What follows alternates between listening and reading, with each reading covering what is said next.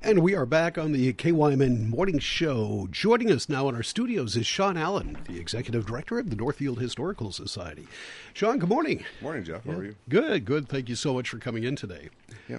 Got anything planned this weekend? You are right at the hub of literally the epicenter of defeat of Jesse James Days is the Northfield Historical Society. So it is going to be an interesting week for you, and we've got some things to talk about. First of all, you have a new exhibit about the defeat of Jesse James Days for the 75th anniversary. Let's start off with that. Tell us about it. Yeah, that's right. So we've been working all summer really hard on trying to get a new exhibit going. It's my first time as an executive director of a museum, period, so I've never done an exhibit before. But we've kind of pulled out all the stops. The city has been very supportive, as Ben Martig was just saying. They provided some funding for us to do the 75th anniversary exhibit, and that has been just an extraordinary experience. We have had an outpouring of interest from people in the community, from the Defeated Jesse James Days Committee.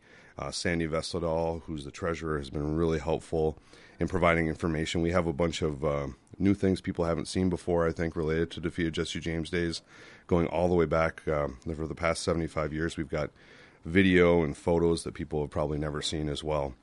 Of the raid reenactment and parades and things like that. It's going to be really, really great. We've got, I think, 4 or 5 different television screens with loop video that's going to be really interesting. We've got Wayne Eddy's pants that started on fire back in the 90s, along with the video that goes with that.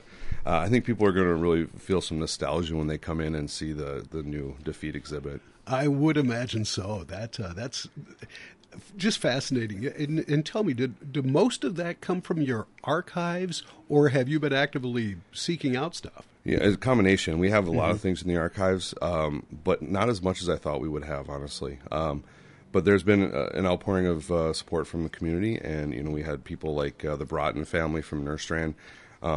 Rachel Broughton's a friend of mine, and her dad had been in the raid back in the 70s, and they went through and they found some footage from their little 8mm camera, and they brought that in, and we were able to digitize it and put it on display as well. So there's things that really have just been in people's closets for a long time that are coming out, and I think it's going to be surprising for people. One of the other things we have is this float we built.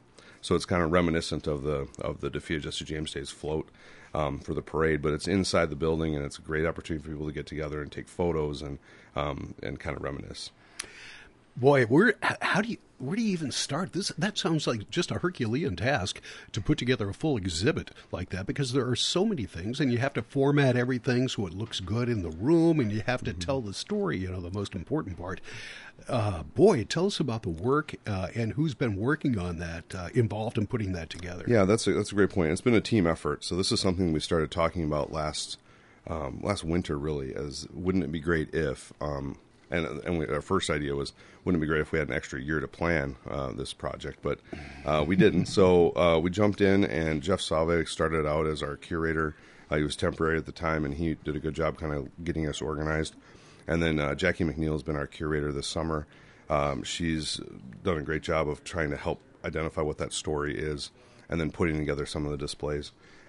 We've had a cadre of interns from the high school that have helped out. Students that have been in the Scope program and in the Junior Posse program just kind of stepped up, and Henry Vertis and Alana Clary and her sister Caitlin, they painted the entire inside of the museum and the steps outside. I mean, we've been really, really active, and it's been a big team effort for sure to get this thing to where it is today. And not only that, but you've been painting the outside as well. I walked by yesterday. They're still putting the finishing touches. Yeah, and he's a professional painter, Chris Fast. If anybody needs the most detailed painter in town, that's him. All right. Doing a great job. The place looks great.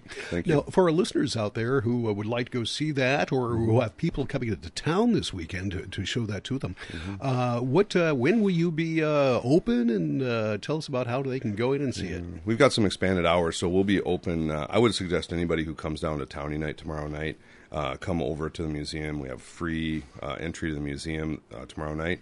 And from 5 to 7, we'll be serving drinks and refreshments for free as well. So that's hopefully everybody can come. We if can't make it then, we'll be open, and I think our charge is $5 for admission for adults, and we don't charge for students anymore. So if you have students, they get in free, and I think we'll be open, like I said, extended hours, like 9 to 7 or something like that every day. I'm not 100% sure on what the hours are. We're still shifting around in our head. It depends on our volunteer staff. Sean Allen is our guest, the executive director of the Northfield Historical Society, and we're talking about the new exhibit they have for Defeat of Jesse James Days. The celebration itself is turning 75 years old, so that's a big thing.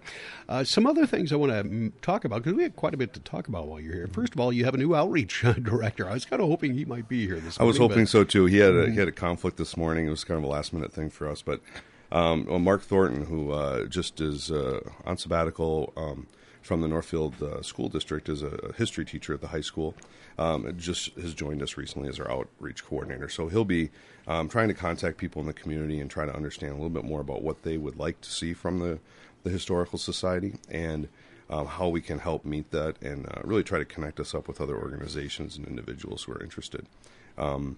I think Mark's going to be a great addition. I've known Mark most of my life, and it was just kind of fortuitous that he's got a lot of energy, and a young guy, but retired. So we'll see how it goes. He helped educate several generations, at least one or two generations of Northfielders, so his name will be well known. Very popular teacher and a great guy and coach as well. I know him from the coaching circles. Yeah, I used to coach when I first started as a track coach. He was the head coach at Northfield, and I was an assistant hurdle coach, so we go way back. Yeah. All right. You still running hurdles these days? Not so much. I still coach, though. It's my 28th season this last year. I coached at Prior Lake this last season. Oh, really? Hurdles and pole vault, yeah. All right. As a little side, I guess. We've got a couple other things we want to talk to you about. First of all, what else with the Historical Society? Have we missed anything? A couple things. So one thing you'll notice is we'll have a tent out in front of the Historical Society this year, selling some of our merchandise. We've got some great new merchandise. We've got some ornaments. We have a special ornament for the 75th anniversary of the Defeat of Jesse James Days, so a Christmas ornament. We also have some new T-shirts. We have Cows College and Contentment. We brought that back. And we also brought back a Northfield, a special place. Many of you remember back in the 80s when Northfield changed their slogan to a special place. I think it's kind of funny, so we made T-shirts. Hopefully they won't bring that back as part of their new branding effort. And we do have a couple other kind of items that will be coming soon here for the fall. We're doing another ornament for the popcorn wagon, celebrating its history, and the depot as well. So we're excited about those items. Good stuff. From what I understand, mustaches and mullets are coming back, so maybe you can get that T-shirt. And I'm working on my own mullet. So one other thing, Barb Evans, who's the chair of the Heritage Preservation Commission, and just a local expert on history and architecture, she's going to be doing some walking architecture tours here in town, starting at the Historical Society on September 22nd and 23rd at 2 o'clock. So those will be, I think, $10 for members and $12 for non-members. So that's coming up as well. We don't have anything posted yet, but there'll be some kind of a link so people can sign up. Those architectural tours, I haven't taken one in years, but they are fascinating. For sure. And really Barb is just a font of knowledge, so I think it'll be... So things are changing so much here, downtown, or hoping they're going to change some. I think it's important to make sure we remember what we're trying to preserve, and make sure we're preserving the right things as well. And we're going to be talking with two gentlemen, Bruce Jacobson and Bob Close. We're going to be talking about those new developments in downtown coming up in just a few minutes after the news. But one of the things you're kind of involved with, too, is if your weekend is not busy enough with all this stuff going on. You are also a member of the Heritage Preservation Committee here in Northfield. You have a meeting tonight, and they'll unveil, I guess, the second amended version of what the building that's replacing the Archer House in that spot, what it's going to look like. Can you give us any info on that? Well, I can let you know what I know, which isn't very much, unfortunately. I know that there's going to be a new presentation of kind of the second iteration of the same plans that were shown to the community that caused a lot of controversy.